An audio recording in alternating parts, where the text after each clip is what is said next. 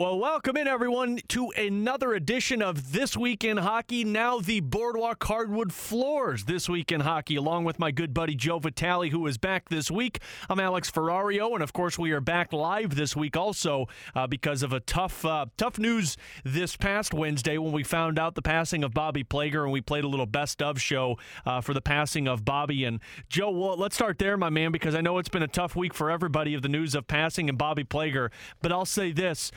As tough of a update as that was when we found out about Bobby, I really enjoyed the last week of seeing everyone's messages of Bobby, the impact that he has, and really kind of the positivity coming from St. Louis when it comes to a man that had such an impact on everyone.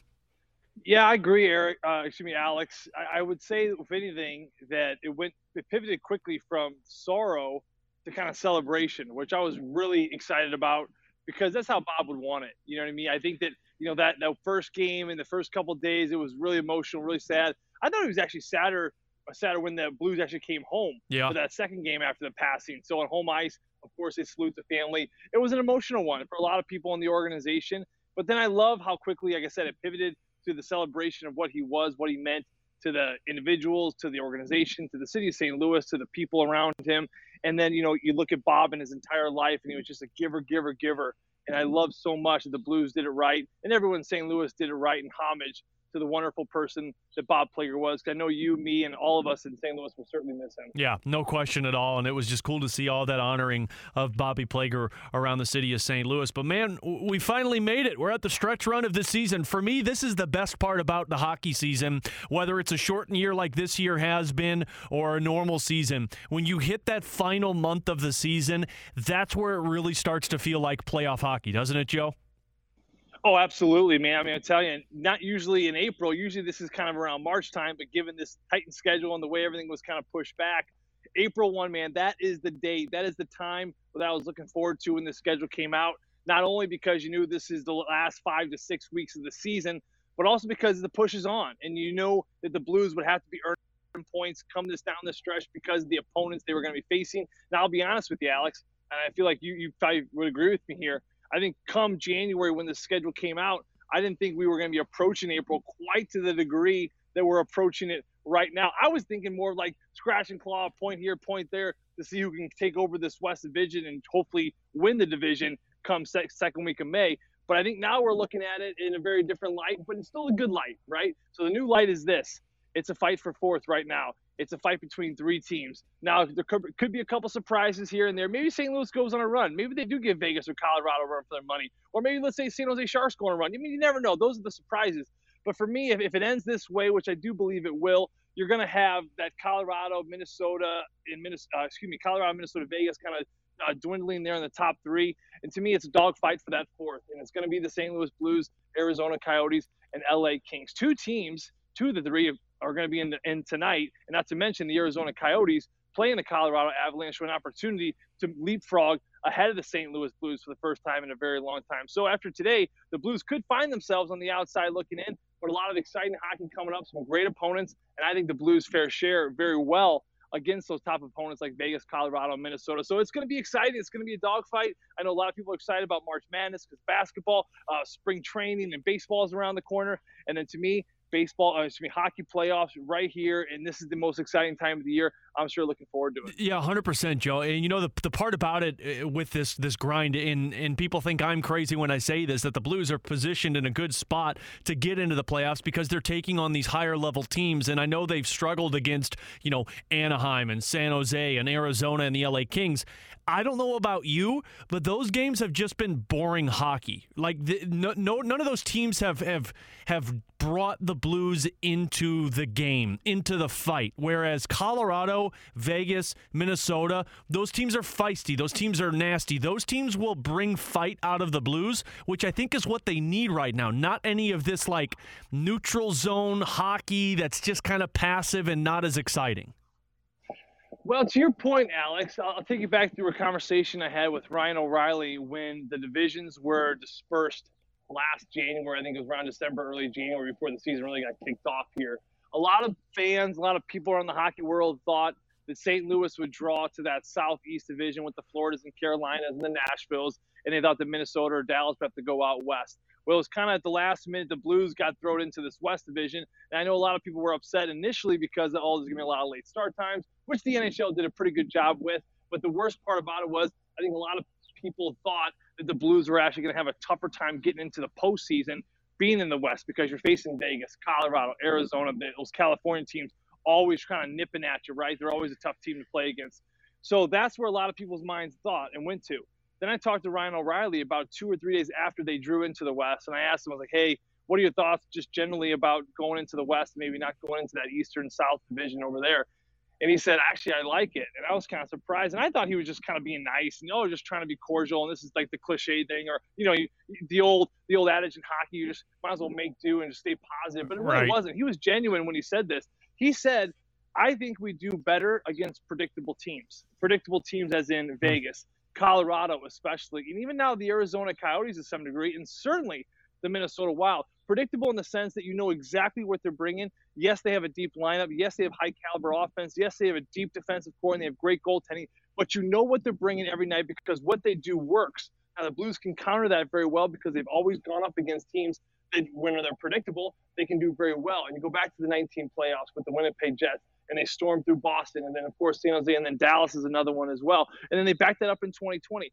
Predictable teams they do very well against. And on the opposite side, to your point, Alex, unpredictable teams they do very sloppy against. Yeah. For some reason, the Anaheim Ducks have come into St. Louis and just run our show. I remember a couple years ago going to Buffalo, a game we should have won, and we dropped it. New Jersey Devils, it was pitiful. There are times we've gone around the league and we played these like mediocre to sub-mediocre teams, and the Blues just kind of have a way of playing down to the level and playing to the style of their opponent, and it just doesn't suit them that well.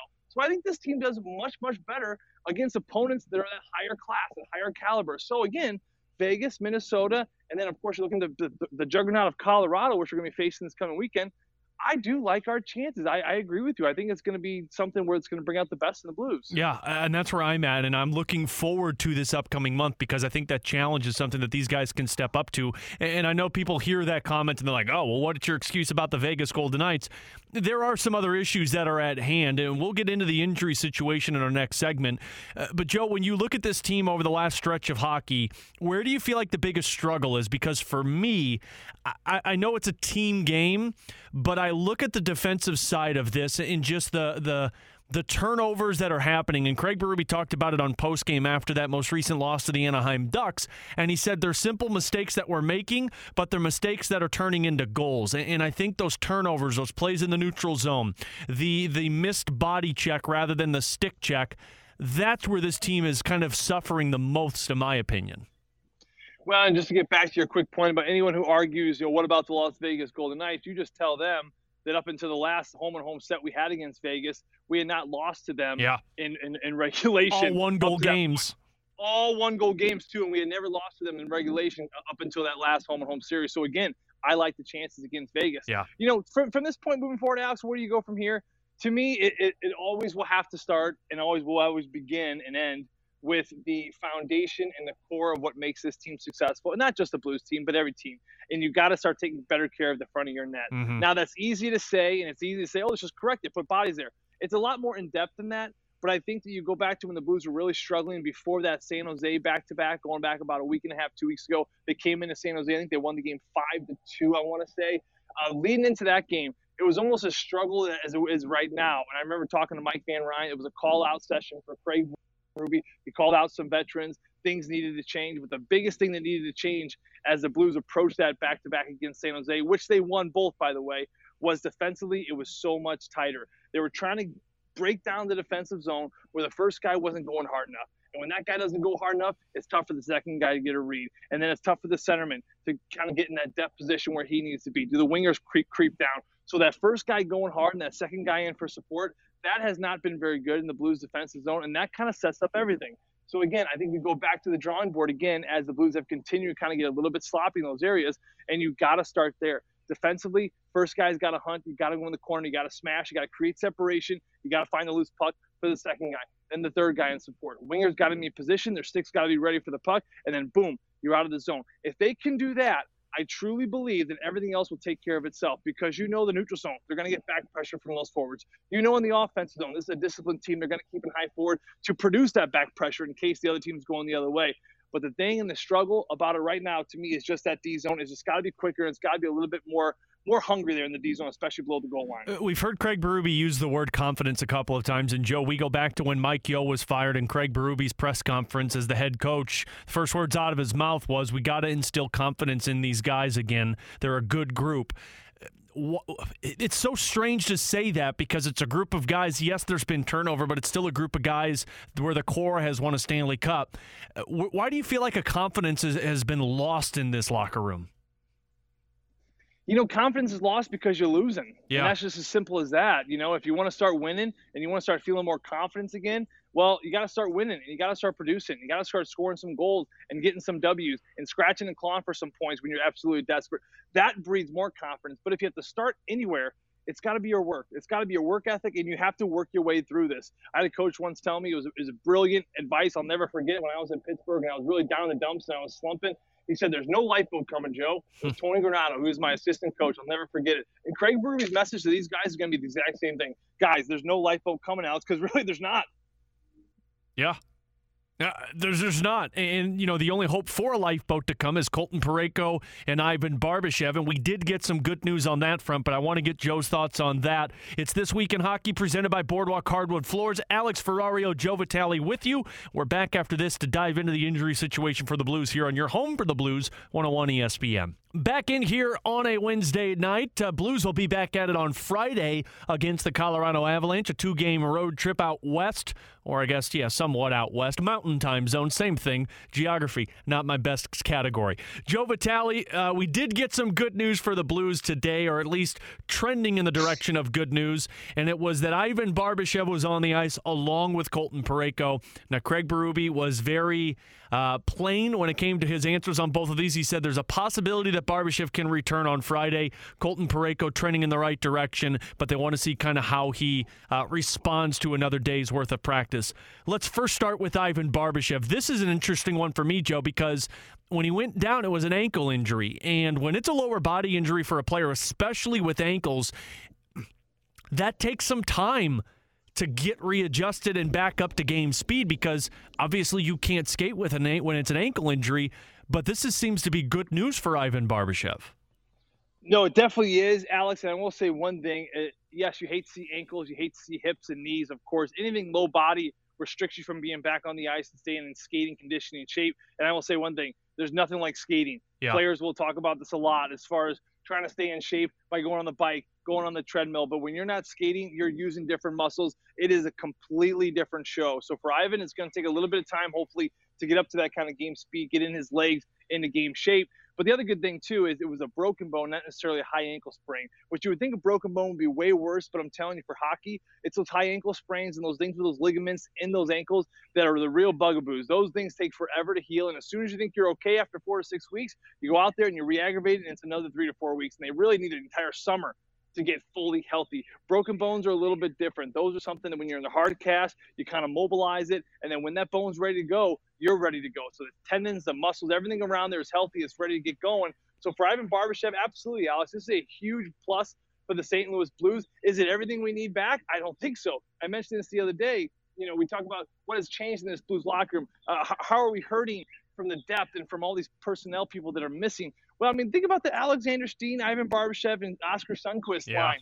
That was so awesome for this team. I mean, they don't win a cup without that fourth line, right? You have all three of them that have been out of that lineup for a little while now, with Oscar kind of going down a few weeks back. Of course, Alexander Steen situation. Now Barbashev finally coming back. So Barbie's one of the three pieces for sure. So it's going to help you. Is it everything you need? Absolutely not. But he's going to bring back that fight. He's going to bring a little feistiness, some speed, some giddy up, and some dependability and some responsibility and trust from this head coach and Craig Berube, who's seen Ivan in the minors. He's seen him kind of grow into the NHL player that he is. So you bet your bottom dollar, the PK, end of the shift, start a period, finish a game, 6-on-5, block a shot, 49. He's a guy that Craig Berube has so much trust putting out there. And then from there, he's going to create a lot more trust and confidence for all the players around him. So it's a huge plus. Yeah, and it's interesting, too, because you mentioned that. I mean, two of those three guys on that pivotal fourth line in that cup run, they're not coming back anytime soon. I mean, both Steen and Sundqvist are done for the year, and Steen, of course, being done for his career. But you said something the game that Oscar Sundqvist was injured in, and I found it really interesting, and you said his injury is going to mean so much more for Ivan Barbashev's return, and that's kind of a bigger load that he's going to take on. Now, I don't know if he's going to be viewed as a third-line player because he had success on that top line when he was healthy, or if he's going to be viewed as that mainstay on the fourth line. But either way, getting Ivan Barbashev, Joe, that's going to be huge for this team. Not going to solve all of the problems, but I think that's going to help with the identity a lot more than what people give it credit for. Well, and Ivan's going to kind of fit into that fourth line spot, I think. I mean, listen, we saw a couple games this past little trek here where Tyler Bozak was playing fourth line. Now, Tyler Bozak did a fine job, but I think he's a third line anchor guy right in the middle. Now, of course, Dakota Joshua has been doing a fine job fitting in as that fourth line. But ideally, you want to move Tyler Bozak up to that third line. Robert Thomas, you want him to kind of sneak in there in that second line, move Braden Shen out to the wing. And then, of course, the rest of the way for as far as Ryan O'Reilly right down the middle in that first line. So for Ivan Barbashev, to me, he's right there in that anchor spot in the fourth line. You build a team around the middle. Every championship team is built around the middle. You have to be solid down the middle. And now for the St. Louis Blues, they have great options with Ryan O'Reilly, Braden Shen, / Robert Thomas, Tyler Bozak, of course, we all know the veteran that he is. And then now you have Ivan Barbashev, again, a player you can put over the boards that you know is going to do his job, and he's going to make everyone around him better. So to me, you have 4/5 very solid centermen right through down the middle that you can put out there in any given moment, and you know that the middle of the ice is going to be taken care of. Now, it's no disrespect to Dakota Joshua. I think he's done an absolutely fine job since he's been called up. He's actually been one of my biggest surprises of the year. I didn't even know the kid's name coming into the season. I don't even think he got invited to camp.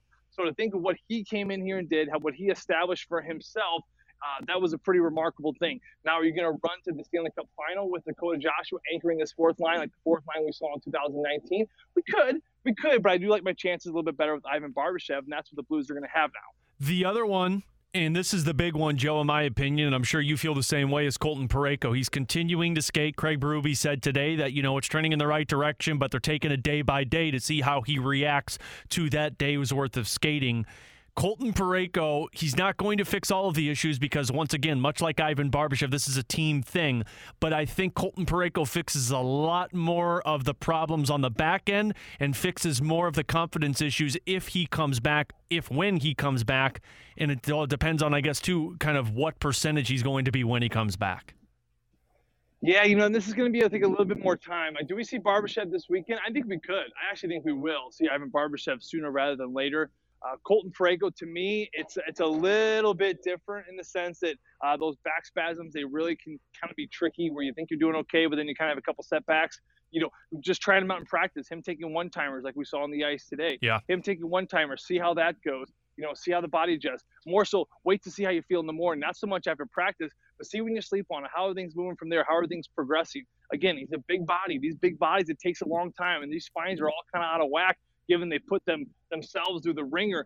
Our bodies were not meant to be on ice. We did not evolve to play a sport like hockey on blades, skating across an inch of ice. It's just not what we were made for. And then especially big bodies, they have to move even extra more weight where the spine's extra longer. So for Colton Parayko, it's going to take some time. Do we see him at some point this next month heading into the playoff run? I think we absolutely do, assuming he can. And he is willing, which I believe he will be. And I think that Ray Barilli and the coach is going to be smart about it, methodical about it, but also take care of his health, but also take care of this team in the sense that when he's ready, if he feels like he can go, you got to give him the opportunity because he's a fearless guy, right? He's a fearless guy that's not only going to be fearless for his team, but he's going to instill fear in the opposing team. Of course, the visitors come into the locker room. It's a different feeling when Nathan MacKinnon comes in the locker room and he looks at the right spot of, let's just call whoever in that right position, that top line, whether it be Justin Falk or Robert Bortuzzo, and you're going to have those guys still. But then also when you see 55, Nathan MacKinnon's thinking, geez, this guy is huge. He's a big guy. He keeps to the outside, huge stick like Scandella.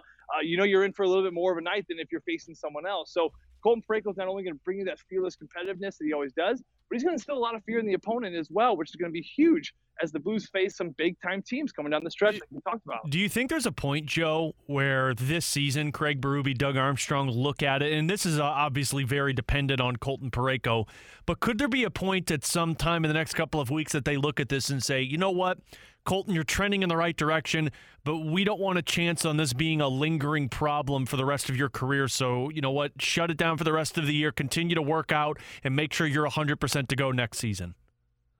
Absolutely. Absolutely, that can happen. And you know what, Alex? To me, that wouldn't surprise me if his back isn't still 100%. This is a franchise defenseman we're talking about here. Yeah. This isn't a guy you signed to a one-year deal where you're kind of waiting around for him to kind of hopefully you're trying to use him as best you can. And then when he becomes a free agent, becomes a free agent. I know it's kind of sad, but there are players that, you know, a lot of organizations just use for their benefit.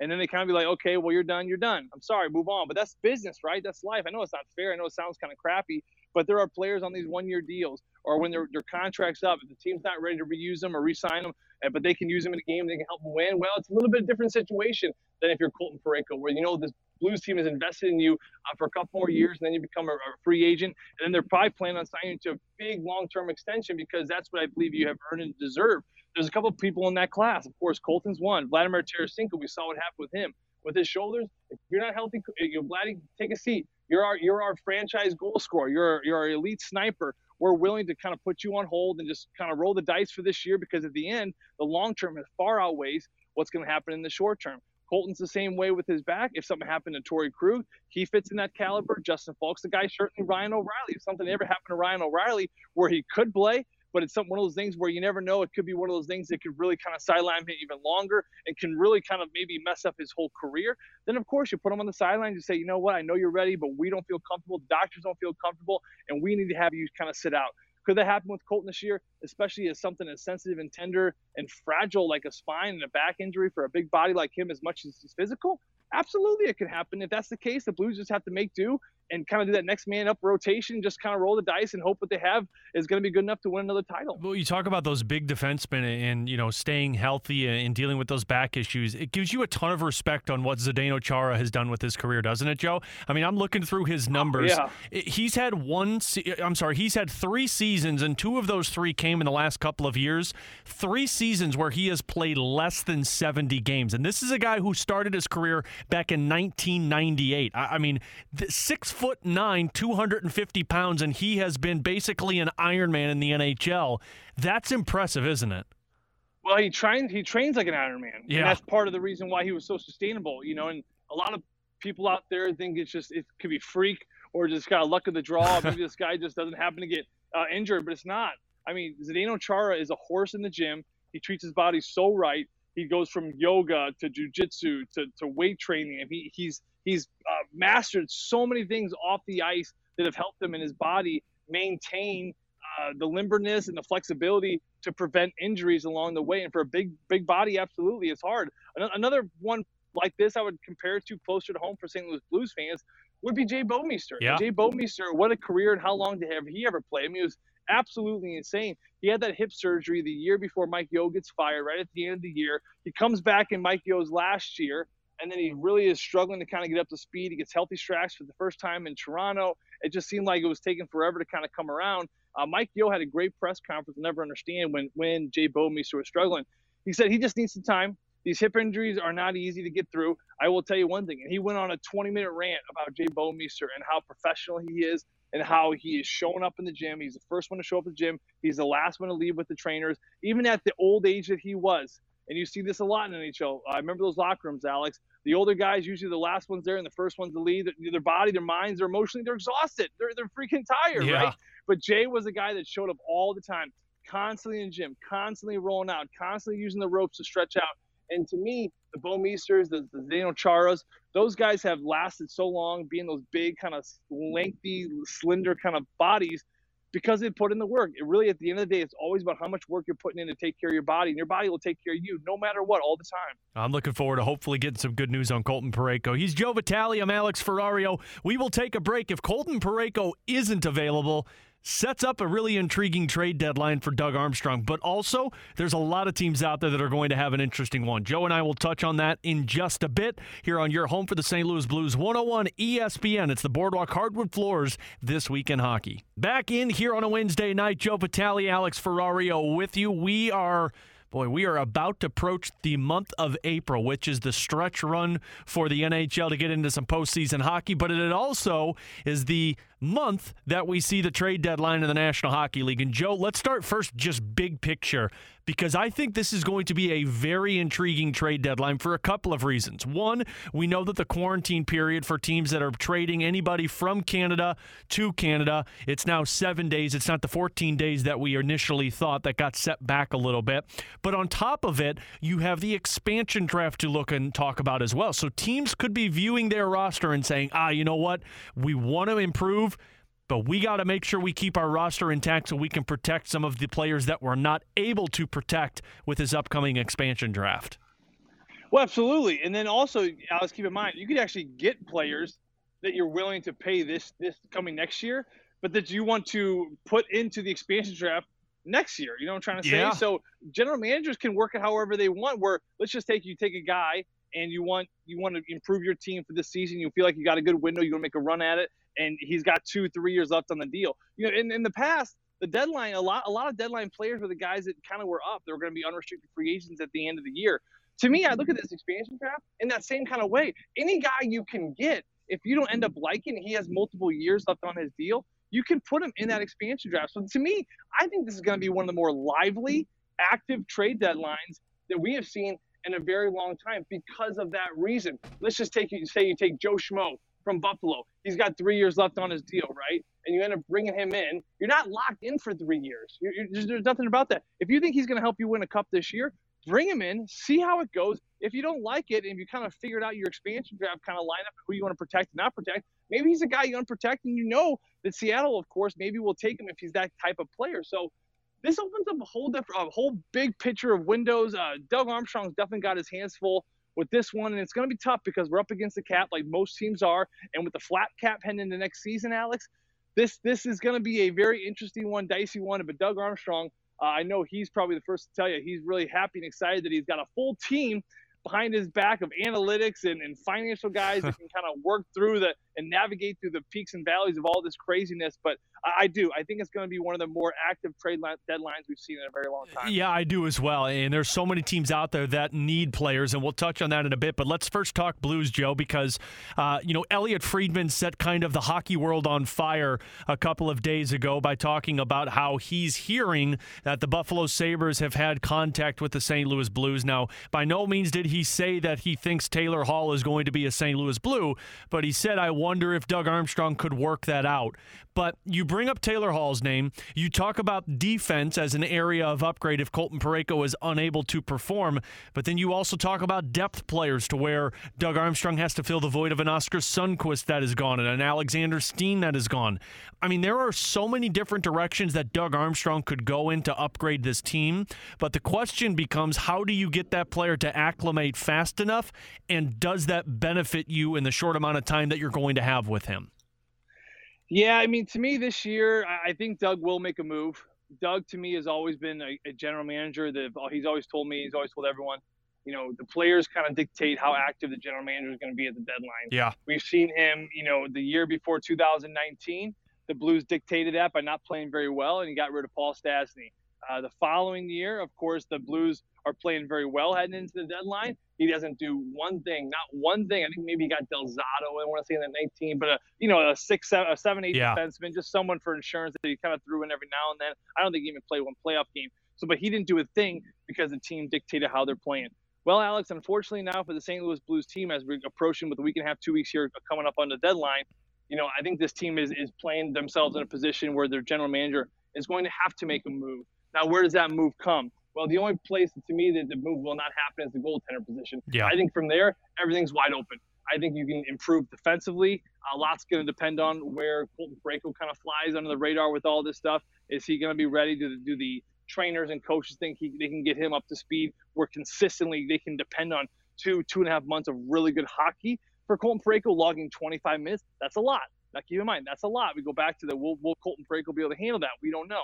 If he's unable to go, to me, you got to really focus on the defense, and you got to try to improve your team from the back end. If he's going to be okay, Alex, I do think that there are some holes that certainly can be filled from this top aspect of this team. You look at how Craig Berube has tried to line shuffle. I mean, he has line shuffled his butt off for the past 2.5 months. I can't remember one game where except maybe that San Jose back-to-back a couple weeks ago, where the lineup was the exact same. Now, a lot has to do because of injuries, of course, but sometimes even when they're healthy, just the constant line shuffling, trying to find chemistry. And to me, when a coach is doing that much, then you've definitely got to bring in somebody who can kind of solidify some line. I mean, you look at the solidification. Look, that's not a word, solidification. Ryan O'Reilly, Schwartz, and Tarasenko in that last game. To me, that was an impactful line. And then you go back to that San Jose game where Kyrou, O'Reilly, and Perron had a night. There should be a line, at least one, hopefully ideally two, on this team that can do that almost night in, night out. Not consistently every night, but that's why you have one or two lines that can kind of fill in and be that Marchand and Bergeron and Pasternak line, something that can go out there and produce for you, at least create a lot of momentum. And for right now, the St. Louis Blues, it's so sporadic and all over the place. The lines are constantly being shuffled, where I think you can bring in a forward and certainly have that impact. I would not recommend bringing in Taylor Hall. I saw that report too. Taylor Hall, to me, not only with the high price tag, I think he's hitting $7 million. I want to say something. It's $8 million. $8 million right there. So I don't think the Blues can afford it. They'll definitely have to free up some pieces, but I don't think it is worth it. I mean, Taylor Hall has had issues and problems winning wherever he has gone, and it's not a knock on him. I think he's a fine player. I think he's a team player, but he is just not fit into a system that is trying to win hockey games. Whatever it's him not being able to adapt to the system, or the system isn't really adaptable for the kind of player he is. I mean, we've seen the struggles of Mike Hoffman at times this year as far as coming into a system, how long it's taken him. It's kind of taken to the point where he was a healthy scratch last game. Now I do believe we will see him in a really good spot come Friday night. But at the same time, sometimes those players have rough times kind of coming in and fitting into a team system. Taylor Hall, to me, Alex, he's one of those players. So I would proceed with caution with that one. Yeah, I agree 100% on that. I actually shot that idea down at the first intermission of that last game when Elliot Friedman made that comment saying, like, this is not what anybody wants on their roster right now. A couple of teams I'm keeping an eye on, Joe, that are going to be interesting with this trade deadline. One are the Florida Panthers, as we all know, that gruesome injury we saw to Aaron Ekblad, of course, their captain in the last game for the Florida Panthers. They're in a three-way tie for the most points in the National Hockey League. Nashville, who looked like they were going to be sellers, they've gone on a win streak now to put themselves into a playoff spot. And then you also have the New York Islanders, who sit there 2 points behind the most points in the National Hockey League. They lost their captain. So those are three teams right there that I highly expect to be active at this upcoming trade deadline.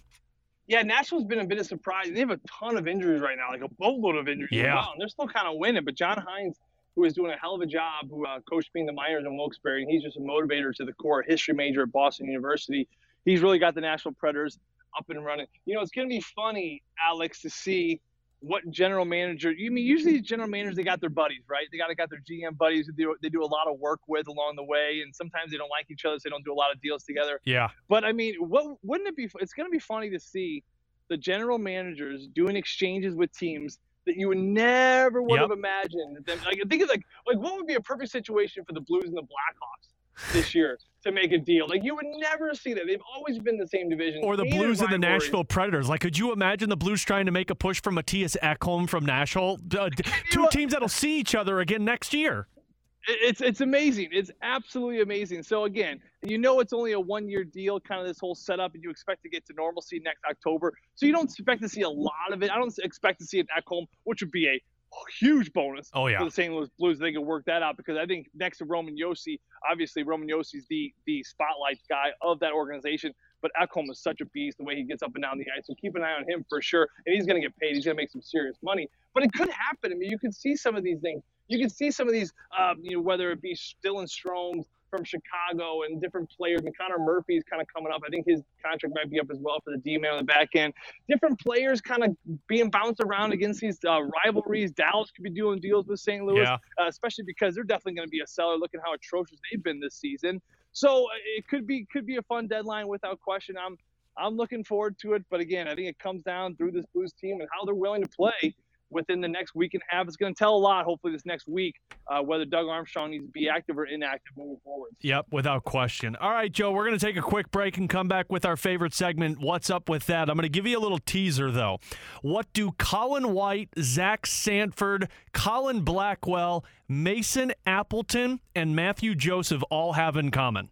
Stay tuned. We're going to get into that next on What's Up With That. It's This Week in Hockey presented by Boardwalk Hardwood Floors on your home for the Blues 101 ESPN. Final time tonight here on the Boardwalk Hardwood Floors This Week in Hockey along with my buddy Joe Vitale. I'm Alex Ferrario. Blues will be back at it on Friday against the Colorado Avalanche. 8 o'clock puck drop. I'll have your pregame starting at 7 o'clock. All right, Joe, I left you with a teaser. What does Colin White, Zach Sanford, Colin Blackwell, Mason Appleton, and Matthew Joseph all have in common? They're all hockey players? Well, they are all hockey players, and that is 100% correct. So I will give you a consolation prize for that one, Joe. How about this? Those 5 players all have more points than Jeff Skinner and Taylor Hall, along with Jack Eichel, combined in goals. Oh, that's a dagger. We talked about that a couple weeks ago. It hurt when I said that Kyle Clifford has more goals than Taylor Hall and Jack Eichel and Jeff Skinner. But this one maybe. When you combined it like that, Alec, that stings a little bit. Yeah. Is Jeff Skinner even playing anymore? I know he was a healthy scratch for a while. He was a healthy scratch. He's been playing, but he hasn't been doing much. I think he picked up an assist the other night.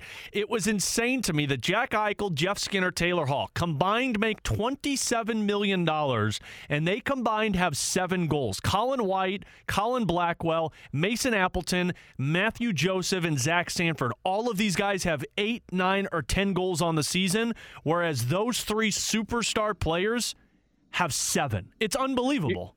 You know what's even crazier? I forget where I saw this the other day. I hope I don't butcher it, but it's pretty close. So check it out.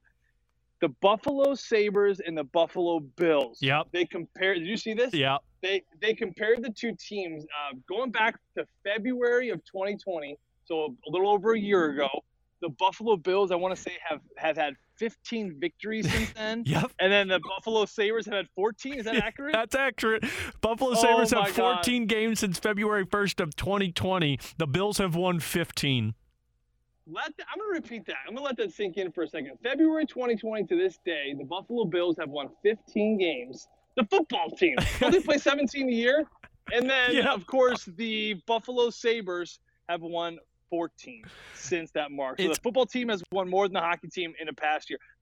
That's just embarrassing. I'm sorry, it's embarrassing. Thank God for the Buffalo Bills, or everyone would be moving out of Buffalo. Oh, my God. People would be losing their mind. It's unbelievable. Bar Down put some incredible stats out there. So the Sabres now match the NHL's longest winless streak in the 21st century at 18 games. Pittsburgh had 18. Pittsburgh had 16. Phoenix had 15. Nashville had 15. On top of that, they literally, I don't know if you saw this comment from Rasmus Dahlin after that game the other night where the Sabres were up 3-0 and they blew the 3-0 lead to Philadelphia, and they lost in overtime 4-3. Rasmus Dahlin after the game said, "We had a panic attack. We haven't been in this situation, and we panicked." And then the topper for me, Joe, this is even more impressive than the Taylor Hall stat I gave you on top of the Buffalo Bills that you said. The Buffalo Sabres have been shut out 7 times, and they've won 6 games. They've been shut out more games than they've won. That's sad. Going back to the winless streak, you caught my attention with the Arizona Coyotes.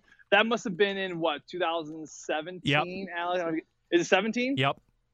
17. Paul Bissonnette was his first year in the booth for the radio play-by-play, and I never forget him telling me the story. It was his first year. They started the season losing 15 in a row. Like they didn't win and then go on like a 15 game. I think their first 15 games that season. I want to say I got that right, but he talked about how hard it was to me. We were having some beers one night, and he was like, "Oh my God, I thought I was gonna drive off a bridge. It was so painfully exhausting. We lost." And finally, I think they were in Madison Square Garden, and they were winning the game by 2-1.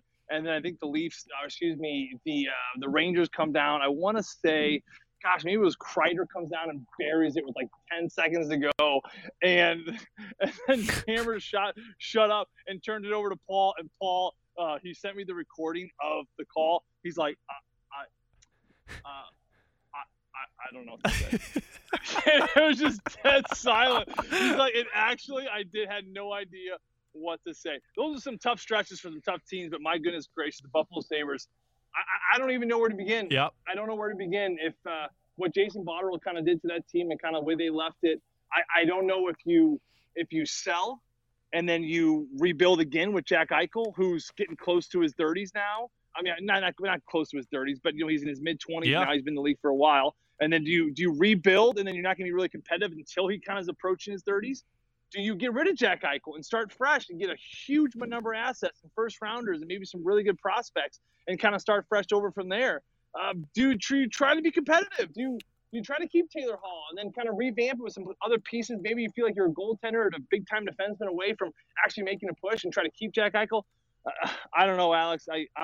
I'm as clueless as every fan in Buffalo right now. It's insanity right now, but these stats just popped to me, and I just couldn't believe it. That's the ultimate what's up with that. A couple other ones for you, Joe. I'm sure you at least pay close attention to the Frozen Four, the college hockey playoffs. Did you see the University of Minnesota Duluth and the University of North Dakota?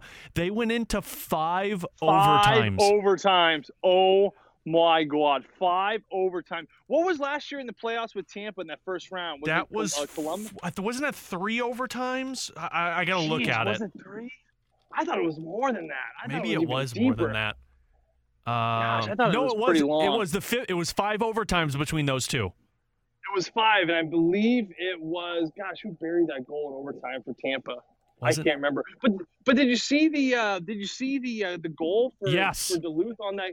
I mean, the North Dakota goalie made so many big-time saves all game, and he kind of snuck it through the defenseman and kind of right under his pad. The goalie knew it right away. Oh, my God, that was such a heartbreak for North Dakota. And you know what? I even got a kick out of the celebration, Alex. Duluth didn't even look that excited. No. They looked exhausted. Like, they wanted to get the hell out of there, right? Could you imagine the feeling of, I mean, you've played in overtimes before, Joe. Like, that's one overtime. Could you imagine the exhaustion? We've seen NHL players have to get, like, oxygen tanks in the locker rooms because they're playing so long. But as a college player, playing 5 freaking overtime games is unimaginable in terms of the exhaustion that they had. Mentally, emotionally, it's gone. I think the deepest I went was 3 overtimes in Boston. We were playing them in the Eastern Conference Finals one year. I'll never forget the second OT heading into the third, Pascal Dupuis. He was probably clicking in at around maybe 37, 38 minutes up to that point. Wow. And he was on the trainer's table, and he was getting an IV, and his legs were like going like in shock, like seizing up. And he was a hard player. I mean, he played hard, but his legs were kind of seizing up. He was getting hooked up to an IV, and he was miserable. So it's crazy for these guys to kind of keep hauling it. I mean, you saw by the second OT, third OT, I saw in the highlights, the play started getting really safe. No one was really extending their shifts past 35, 40 seconds. But congrats to all the college teams. Yeah. And a huge shout out to Wisconsin, the girls. They took down my Northeastern Huskies, which I was a bit sad about. But a big shout out to the Wisconsin Badgers for the women's NCAA championship as well. I love seeing the Frozen Fours. I love seeing the March Madness. I know a couple teams got kind of dinged up about it, but they weren't able to participate. But all in all, Alex, it's good to see some championships, some banners being raised, some kids getting excited to be surrounded by trophies. I certainly have missed this time of the season. It's good to see these guys actually have a full season, because I remember we talked with Tony Granato actually last year in the middle of the pause for a lot of those college teams, and not being able to finish out those senior years for some of those players had to be gut-wrenching. So it's great to be able to see those guys complete a season and be able to celebrate, or even just complete the season if they take a brutal loss. Joe, this has been a lot of fun, my man. I appreciate you, as always, hopping on and doing the show with us. Enjoy the day off tomorrow, and then we are right back into it, buddy. The grind of postseason stretch hockey starts on Friday. Love it, Alex. Love talking hockey with you, and I'm really going to love that we're on April 1st now. Let's get this thing going. Let's get the playoff vibes going. St. Louis, get excited. We got a great team again this year. We're going to make a push for it. To me, it's all about get in. Get in. You never know what's going to happen. That's Joe Vitale. I'm Alex Ferrario. As always, we thank our sponsors, Boardwalk Hardwood Floors. You can update your home with savings on all types of flooring, including solid reclaimed wood plank and more. Take advantage of up to 15% off flooring and visit one of our showrooms in Crestwood, Manchester, St. Peters, or online at boardwalkhardwood.com. Boardwalk has great floors for every home with better selection, better value, and the best service for more than 23 years. Boardwalk is your local family-owned hardware floor provider.